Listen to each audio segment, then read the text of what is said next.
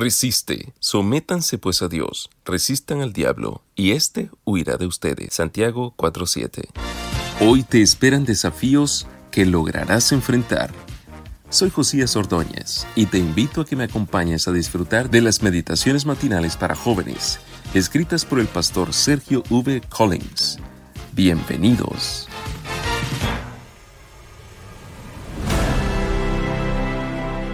Corría el año de 1730. Con tan solo 15 años, Marie Durand había sido encarcelada en la Torre de Constanza, Aigues-Mortes, al sur de Francia. Al encerrar a esta joven hugonota, el comandante esperaba enseñarle tanto a ella como a las demás la necesidad de someterse a las leyes civiles y religiosas del país.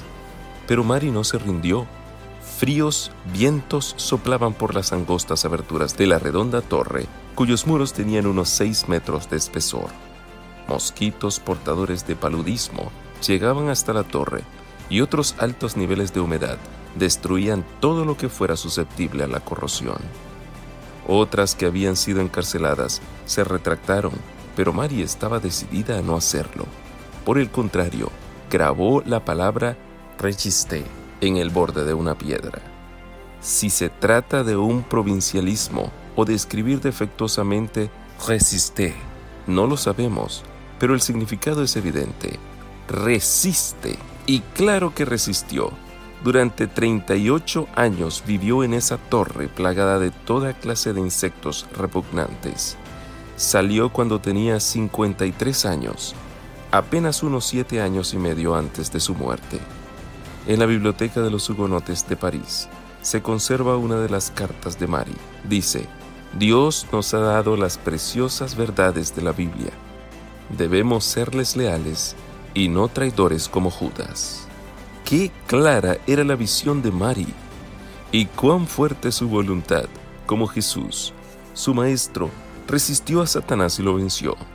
Así podemos nosotros resistir la tentación y obligar a Satanás a alejarse.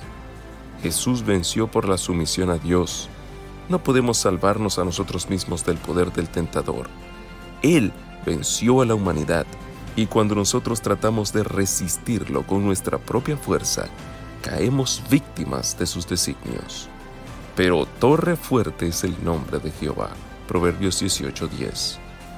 Satanás tiembla y huye delante del alma más débil, que busca refugio en ese nombre poderoso. El deseo de todas las gentes, página 109. Cada día pon tu vida en las manos de Dios y acude a Él cuando te sientas tentado. Resiste al enemigo y ganarás la victoria. Te invito a que me acompañes mañana en otra hermosa meditación. Dios te bendiga.